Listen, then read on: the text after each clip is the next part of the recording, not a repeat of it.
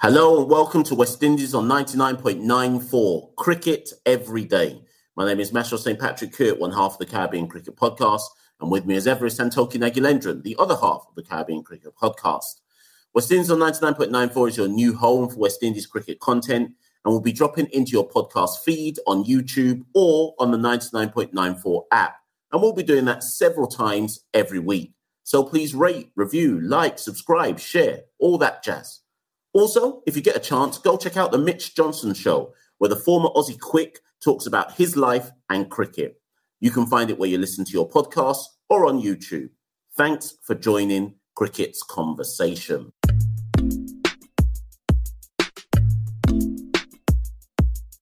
Today on West Indies on 99.94, we're going to be talking about the West Indies Test squad that has been announced to tour Australia.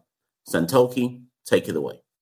Yeah, and as fate would have it, after our disastrous World Cup campaign in Australia, it's ironic our first assignment post that World Cup is a test tour back again in Australia. 2 tests, one in Perth and a day-night test in Adelaide. Now, this week, West Indies have named their test squad. We've got one player making their debut for the West Indies side, and we've got some returning faces and omissions. And so, as always, we're here to break down the squad selection and analyse it, go into a deep dive. So it's only right by starting off by actually naming who made the squad. So, as expected, Craig Brathwaite is captain, Jermaine Blackwood vice-captain, followed by Nkrumah Bonner. Shamar Brooks returns to West Indies colours. Tej Narayan Chanderpaul makes his debut. He was a reserve player for the Bangladesh tour earlier this year. He's now made it into the squad properly. Roston Chase returns. Joshua De Silva, Jason Holder, Alzari Joseph, Carl Mayers, Anderson Phillip, Raymond Reefer, Kemar Roach, Jaden Seals, and Devon Thomas. Now, Mashal, I guess the headline in that, which has kind of got all the media headlines, is Tej Narayan Chanderpaul. Obviously, he's been in stellar form for Guyana Harpy Eagles in the recently concluded domestic season. But I guess the bigger story is the son of the legendary Shiv Narayan Chanderpaul. I think fans around the world are sort of hoping he can follow in his father's footsteps. Now, with John Campbell being banned for 4 years as of this moment, it's assumed, with West Indies not having named any other openers other than Tej Narayan and Craig Brathwaite, that Chanderpaul will be opening in the first test in Perth against the likes of Mitchell Starc, Pat Cummins, Josh Hazlewood. Just how big a task is this for a young man making his debut, Mash? Well, I remember a few months ago, it might have even been pre-99.94, when you and I were discussing about the chances of a likely Tej Narayan Chanderpaul debut.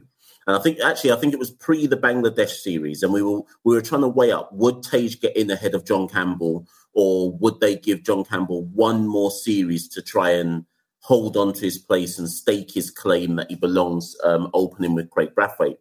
Now, in that Bangladesh series, John Campbell averaged 68, and at that moment in time, we had no idea that a potential ban might be pending later on in the year.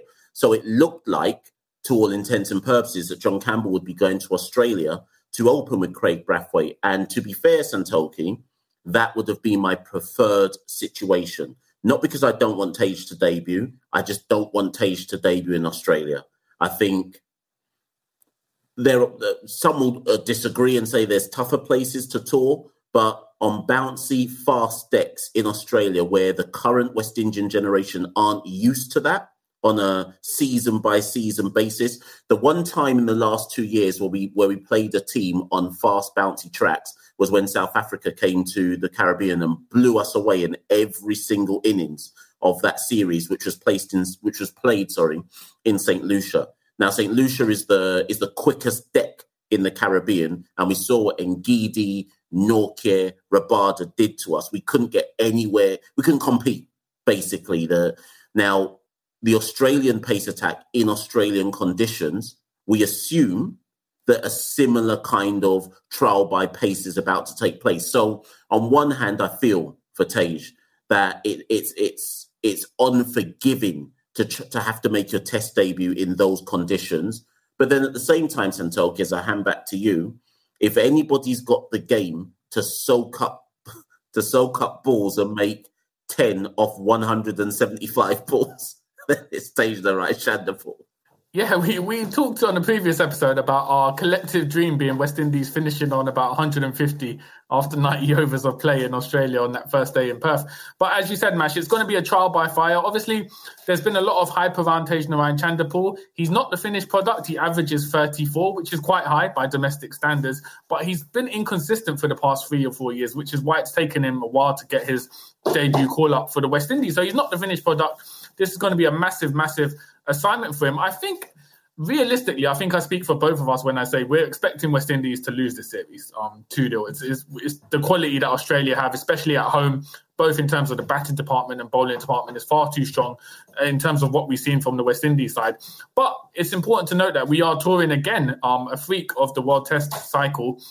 We are touring again next year. So I guess I'm looking at these 2 tests as sort of building blocks to kind of get used to Australian conditions, kind of get scores together, and then hopefully in 2023 we can improve on the performance, because I think the last time we toured in Australia was 2015 for tests, which was a long time ago. Carlos Brathwaite was in the side, Chandrika was opening. So it would be delusional to expect this side to sort of come after 7 years and put up performances. So I'm looking for players to use it as a building block for 2023 tour personally. And I think Chanderpaul, obviously, if he can get used to the conditions and the bounce and stuff, we probably won't see it on this tour because it is his debut. He's going to be nervous. First time playing bowlers of this quality on the international stage. If it puts him in good stead for 2023, long term, I'd be happy about that. But as you said, I think John Campbell and Craig Brathwaite have been settled for the past 3 years as our opening pair. I would have liked to have seen them go in and bat. Alas, as with West Indies cricket, there's never a dull day. John Campbell can't be there. So we have to go with Tagenarine Chanderpaul, and I'm excited to see kind of how we can perform against this kind of bowling crop. Now, Mash, I think the other big talking point is the inclusion of Roston Chase as a spinner. Obviously, this has got a lot of headlines, probably the most headlines in the Caribbean as to his selection. He hasn't played for West Indies since 2021 tour against Sri Lanka. He didn't really put up good figures in the domestic scene. He sort of come out of nowhere to reclaim his spot in the test side. Did this come as a surprise to you in terms of his selection? Yes, basically. I was going to try and give some kind of balanced answer, but the reality is, yes, it came as a surprise, because I have to think back to when you text me, because we assumed that Rakeem Cornwall was in the squad. And in fairness, if we say here now, as we understand it, Rakeem Cornwall was in that squad. And the decision to go with Roston Chase was very much a last-minute decision after what I believe to be medical reasons came to light that have kept Rakeem out. I'm not at liberty to disclose what those medical reasons are, mainly because I'm not 100% certain what they are. But I just know that there were some medical reasons that kept Rakeem out at the last minute. As a result, the selectors then turned to Roston Chase. Now, my issue is this, Santoki. Should they have turned to Roston Chase once Rakeem was no longer in contention? Desmond Haynes said in the press conference for the announcement of the test squad that they wanted to take an off spinner to Australia. So that rules out like Gudakesh Motie, that rules out Versamy Permaul. So we can already understand why they weren't picked. Okay. So based on the fact that they wanted to take an off spinner, the next question is, well, why Roston Chase? Roston Chase has played, I can't remember how many test matches now. It's got to be over 50 odd, right? Possibly more. He's taken his however many test wickets at an average of 42.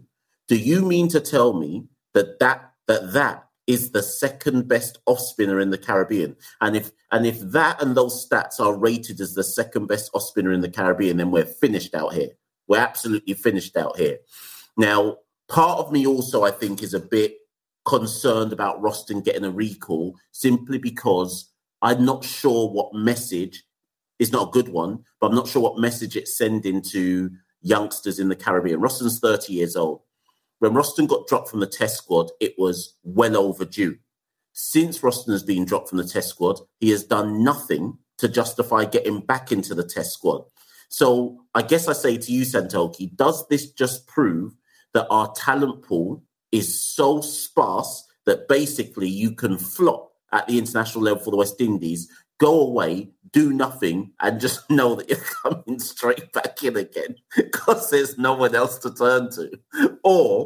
Or does it say that our selection committee or the people responsible for selection aren't willing to take risks for a series as difficult as Australia away, and that actually just experience matters more in these circumstances, and that's why Roston's gone. Yeah, I think it's a combination of both. I think since we started this podcast, the kind of theme with selections in the squad is generally we've been quite conservative in terms of who we pick. We never make massive radical changes to our test side. It tends to be one or two new players coming in, but generally we bring in experienced players, which is why last year when we were looking for openers, we called again Kieran Powell and Shai Hope. We kind of have like a set pool of players who we draw on. And I think it was interesting that Desmond Haynes alluded to in the press conference and his initial press release about the selections that Roston Chase was picked not only because of his off-spin but also his all-round capabilities. And I think this sort of links back to his performances with the bat and ball against England 3 years ago. He's kind of forged this reputation as an all-rounder who can kind of bail us out of trouble if needed with the bat and can also provide some handy off-spin. It is concerning that we are picking our main spinner for the test tour based on his credentials with the bat rather than being a specialist spinner. So again, that sort of links to the whole conservative idea in terms of they're probably already planning ahead. If we're like 50 for 5, hopefully Roston Chase can come out and dig 20 or 30 runs. I think that's sort of the primary thinking behind picking a spinner who we've picked for credentials with the bat rather than just saying, yeah, we think he can do well on the Australian pitches. His off-spin's vital. We've essentially said, hopefully his batting can save us at the end of the day because he's an all-rounder. So I think that's sort of where we've gone with Rakeen Cornwall. I would have liked to have seen him in the side. He was obviously the leading wicket taker in the regional side. But as you said, there are obviously other issues and other factors which have come to play regarding his omission. I don't think a lot of people have said Gudakesh Moti should have been in the side. Because he was obviously on previous tours at home in the West Indies. I don't think Moti would make a massive difference with his style of bowling to how we perform in Australia. So for me, it's not a massive omission not seeing Moti, but I was surprised like you to see Roston Chase picked in the side. It'd be interesting to see how we can perform on these Australian pitches. But Mash, we've looked at a few cases there. I guess we're going to take a break, and when we're back on the other side, let's have a look at one strength of the West Indies Test side, the bowling. You're listening to Cricket's Conversation on 99.94. Whatever your team, we have the show for you on podcast, YouTube, or on the 99.94 app. We have India, England, South Africa, West Indies, and now Sri Lanka covered. If you want to find us, the best way is to follow us on social media at 9994DM by downloading the 9994 app or Google 99.94 on podcast. We speak cricket.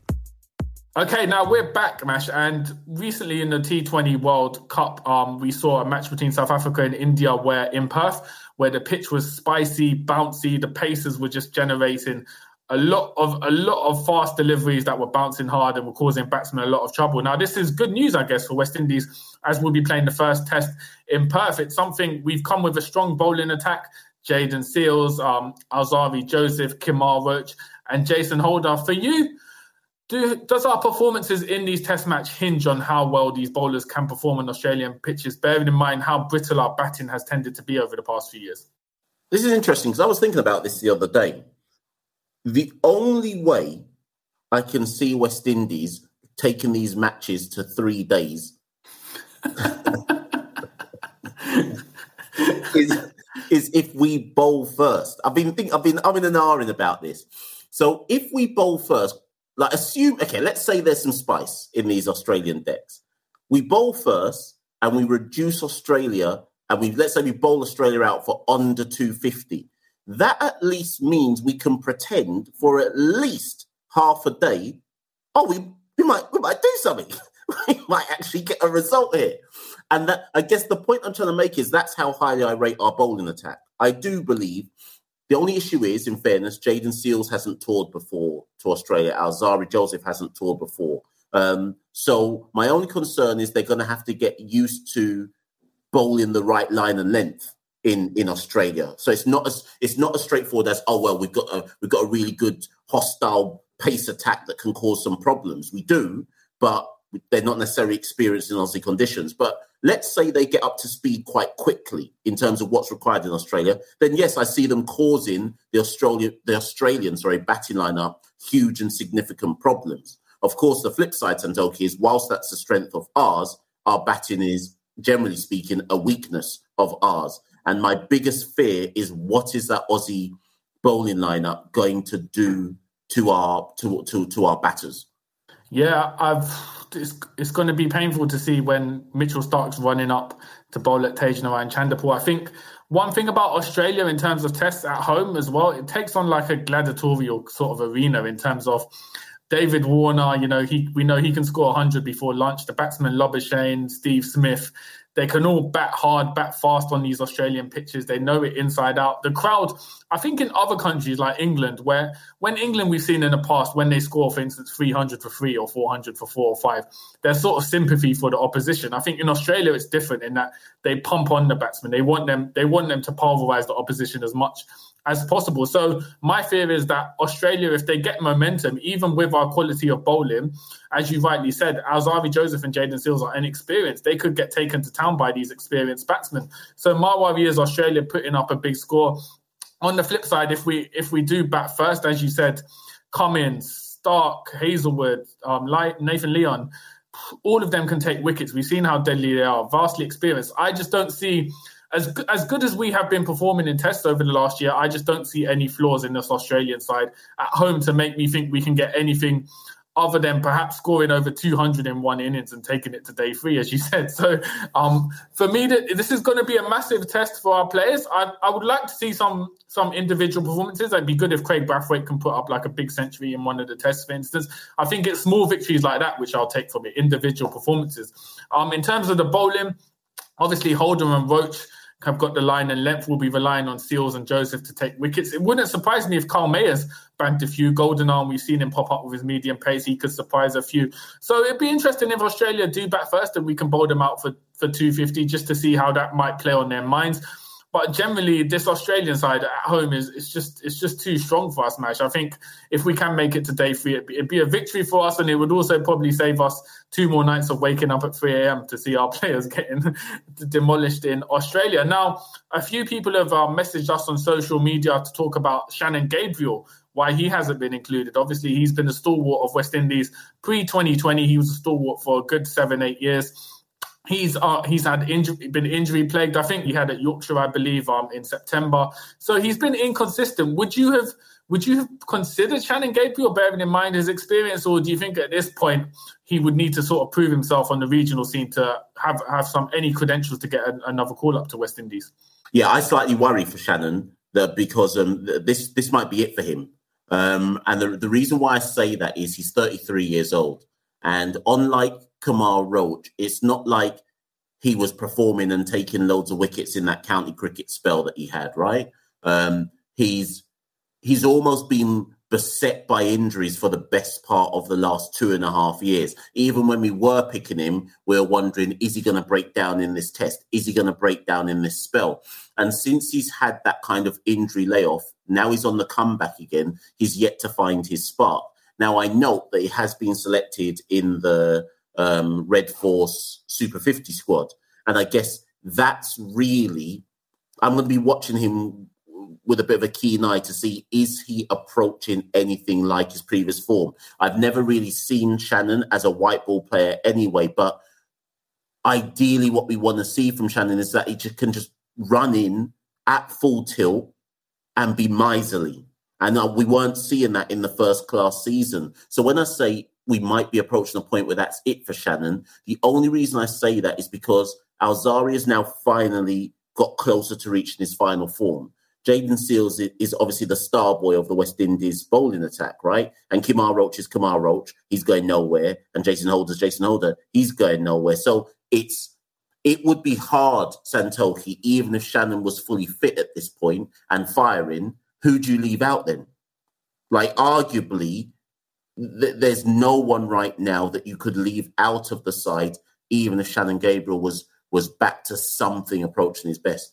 Yeah, and I don't think it's controversial to say this could be it for Shannon Gabriel. He's approaching 35 years old. That's usually the natural end of a lifespan for an international fast bowler. Obviously, the likes of Jimmy Anderson and Stuart Broad have proven to be anomalies. But generally, 34, 35 is when we see fast bowlers retire, just because of the strain it has on your body, and sort of being able to put up that pace at that age tends to be quite hard. So for Shannon Gabriel, it wouldn't surprise me if we didn't see him in West Indies colours again. But that's no shame. He's had a stellar career for West Indies for the past 10 years. He's carried the burden of our fast bowling along with Kemar Roach for those past 2 years. So he's had a magnificent career for us over the past 10 years.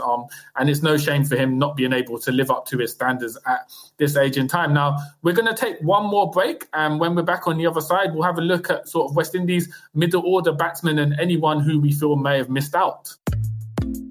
If you love the language of cricket and want more, then head over to the 99.94 app and you can hear all of our podcasts and cricket commentary. We're adding new shows all the time and covering cricket series from all over the world. Be the first to hear all of our announcements by following us on social media at 9994DM. Welcome to Cricket's Conversation. Okay, now, Masha, one other player making his return to the West Indies setup is Shamar Brooks. Now, he's obviously come in as someone who can potentially shore up the middle overs. He's had an unusual year in that he's sort of taken the limelight in white ball cricket, T20 cricket, which is something at the beginning of the year, if you asked me whether Shamar Brooks would be able to score a century in T20 cricket at the CPL, I probably would have laughed, but he's sort of transformed himself in that arena. What do you think he adds sort of to our team in terms of red ball credentials? Good question, because like Roston Chase, I'm not sure how Shamar Brooks is even in the test squad. So let me go there first, because Shamar Brooks was in the squad against England. He averaged 16 across that 3-match test series.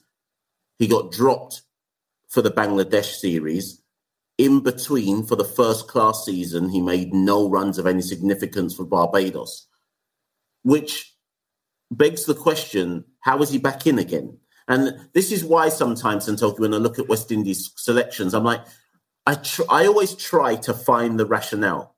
Now, the only rationale I can find for Shamar Brooks' selection is, yes, okay, he's in a bit of white ball form. I know people are going to say, but Mash, he made no runs in the T20 World Cup. Okay, cool. But in the run-up to that T20 World Cup, he was making runs for the Talawars, right? He's a staple figure in the West Indies ODI side. So I can only assume that the only reason Brooks is there is because of his experience in general. Yeah, that's it. His experience. Because I can't work out why else he's there. Because Santoki, lots of people have been sending us messages going, why did they not just opt for Brandon King and finally expose him to the red ball? Now, Brandon King, for example, played one first-class match earlier this year, banged a century for Jamaica, then had to go off on West Indies white ball duty. He also was in Australia playing in the T20 World Cup, and he looked like the most fluent of our batters in the T20 World Cup. So I just wonder, Santokis, I'm not saying Brooks isn't good. That's not my point. I just can't understand, other than experience, I'm not sure I get the full rationale for his selection. And despite me saying that, he may well play in the first 11. I'm not saying that, it wouldn't surprise me if he plays in the first test match against Australia. But I don't know, Santoki, have you got any other rationale for why he got selected in the test squad? Yeah, I think the obvious one is obviously at the moment we're in a global cost of living crisis. Shamar Brooks was already in Australia for the T20 World Cup. They might have said, you know what, let's save some plane fare and just keep him on for the test series. Because I like you, I can't see any logical sort of pattern in terms of why you would recall him. I guess looking at the regional run scorers, if you're someone like a Paul Palmer who made the top 5 run scorers in the domestic scene, you'll probably be asking, what do I need to do to sort of make the West Indies side if I'm putting up the runs and Shamar Brooks is getting the call up ahead of me based on sort of no red ball experience or form this year. So it is confusing. I just think, as you rightly said, it's another indication of sort of our conservatism in terms of how we pick players. Shamar Brooks has played test match cricket before. We sort of know what he can do. And hope they're probably hoping he can sort of consolidate the middle order. It wouldn't surprise me to see him make the first test 11, as you rightly said. But it'd be interesting to see. A lot of these players most of the players wouldn't have played in Australia before, the likes of Nkrumah Bonner, Josh Da Silva. I'm interested to see sort of the discipline they have on these pitches and how they can sort of put together runs.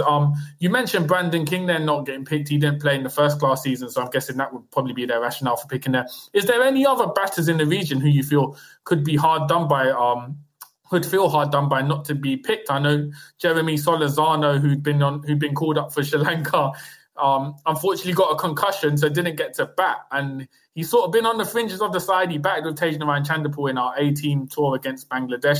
He hasn't made the cut, so he could end up being probably the only player in history who's had a test match call-up as an opener and never actually got to bat. Other than that, I guess there's no real obvious names. Kieran Powell was in the top 5 regional scorers as well, but I feel like West Indies have sort of moved on from him at this point, bearing in mind his age. Devon Thomas was the 3rd highest run scorer. He got called up. Other than that, as you said, it's generally a small talent pool, and so I think most of the obvious names did get picked. But was there anyone you feel who might feel hard done by to not get picked in terms of batting? No, I'm kind of with you. Like even if you go down like the top 10 run scorers in the first class championship, I could easily just turn around and say, well, that person, so someone like a Paul Palmer, they'd need like consecutive seasons of back-to-back runs to really, I don't know, stake a claim. I guess here's an argument. You could look at somebody like a Casey Carty. Now, hear me out. Has he made the runs in first-class cricket to justify being in the West Indies squad? Possibly no, right? But then at some point, Santoki, here's my thing. Because the domestic numbers in the Caribbean are so dismal, generally speaking, there comes a point when you almost have to pick based on potential. So remember, Jayden Seales it's not like he played any first-class cricket and then before he got called up to the West Indies team, we basically made the pick based on, we've seen you in the Under-19 World Cup, we've heard a lot about you in Trinidad. It doesn't matter that you've never really played any first-class cricket. We see the potential there. And I just wonder, how much recycling can we do before we have to start just looking at certain players and going, let's take a punt on that talent. Yes, they average 27, but that's about par these days in West Indies cricket. So let's just take a punt on the talent and try to nurture them at the top level, because we will have to at some point, and obviously we're going to have a new head coach, and that head coach will have some kind of say in selection as well. And maybe whoever that person is will say, you know what, let's think outside the box a bit more. We can't just keep recycling Shamar Brooks and Roston Chase and so on and so forth. At some point, we have to recycle. So actually, let me call a name. At the time of recording, Alec Athanaze has just hit a century, right, for Windward Islands in the Super 50. He's an example of a talented player, 25 and under, who a lot has been spoken about him in the Windward Isles. Yes, he's yet to put up consistent level numbers, but there's clearly talent there. At what point do we take a punt then and just say, you know what, come through? Because we already know what the current set of players can do. So let's take a punt on somebody with a bit of unproven talent. Yeah, I remember during this year's CPL, I won't be able to 100% be sure who the actual commentator was, but they made a good point that if you were a selector basing it purely on stats, who you picked, anyone could be a selector because you just pick at the list of who's been performing the most. The key job of a selector is to identify players who they think have potential, which aren't necessarily backed up by stats, but that potential to kind of bat at the highest level. So, as you said, we haven't really seen much of that. Players sort of been given an opportunity, other than a Jayden Seales, whose talent, I guess, is obvious to anyone who watches him bowl one over. You can tell that he's a world-class bowler. But we haven't been seeing other players given a chance based on potentials. And I guess, Mash, to sort of wrap this up, obviously, a narrative of the past 2-3 years has been whether we'd ever call up the likes of Nicholas Pooran and Evan Lewis to Test cricket without having played sort of domestic 4-day cricket. Both of them have alluded to very ambiguously in interviews that they would be happy to play Test cricket. I guess if they were, this would have been the perfect opportunity. Them having already been in Australia for the T20 World Cup, they could have stayed on and played. It'd be interesting to see if the selectors or coaches had any conversations with them about that. But I guess regardless of what happened, the fact that neither of them are a surprise inclusion in the Test squad, I guess we can sort of close the chapter on definitely Evan Lewis, I would say, and probably Nicholas Pooran ever playing Test cricket for the West Indies. Yeah, the days of me saying just take a punt on them, those days are now officially over, Santoli. They're never going to play Test cricket for West Indies. I don't think there's any point in entertaining the conversation about it anymore. Like, if the selectors wanted to think outside the box, they could have just turned to Nicholas Pooran and said, you know what, Nicholas, stay in Australia. Don't bother fly back. You don't go play Super 50. Let's just stay for the Test series. Obviously, he's out of form, but I just think there's no point in these conversations anymore. Include Shimron Hetmyer in that list as well. We'll never see these players play Test cricket. And in Hetmyer's case, we'll never see him play Test cricket again. And I think we just have to focus on identifying who are the players who genuinely want to play Test cricket. And once we've identified them, start taking a punt on those who have the talent without necessarily the shed load of statistical runs to support immediate inclusion. Yeah, I think you mentioned him earlier. Brandon King would be a perfect example. He's not been able to play red ball cricket, not through any fault of his own, just because of his white ball commitments. But he's someone who has played red ball cricket consistently, put up good numbers in the past, opened, batted in middle order. And so for me, he'd be a perfect example of someone who you take a gamble on in picking for a Test side, not necessarily to be in 11, maybe just to be around the actual squad, have some net sessions, because he's someone who we know has committed to red ball in the past and does have Test ambitions. So he would be a perfect example of a player who, if I was a selector or coach, I'd be trying to make an exception for, to include in the Test side, despite his lack of red ball domestic play. But I think I agree with you. Sadly, I think it's time to close the chapter on Pooran and Evan Lewis ever playing Test cricket. Probably Shimron Hetmyer. We'll probably see Hetmyer playing 4-day cricket for Berbice in local county cricket and putting up big numbers, triple centuries out here. But I doubt we'll ever see him in West Indies colours. But I guess that's a good way to sort of wrap up our analysis of West Indies Test squad for the trip to Australia. I would like to say what our next episode will be, but as we say, never a dull day in West Indies cricket. So who knows what our next episode is going to be about. It will probably be an emergency pod. But I guess, Mashal, that's it from me. Is it bye from you? Yes, it is most certainly. Thanks for listening to West Indies on 99.94, where we speak cricket every day. Please rate, review and subscribe wherever you enjoy your podcasts. You can download the 99.94 app and follow us on Twitter at 994DM and at Carib Cricket. Never miss out. Join our 24/7 conversation on social media and follow us at 9994DM. Cricket every day, your way. Sports stars. They're like superheroes. But they're actually real. Which is why we've made a podcast about them. You see, they've all got a story. But too many of these stories were cut short. Kobe Bryant, Payne Stewart, Flojo, Phil Hughes, Justin Fashanu. We're writing episodes about all of them. And sadly, many more.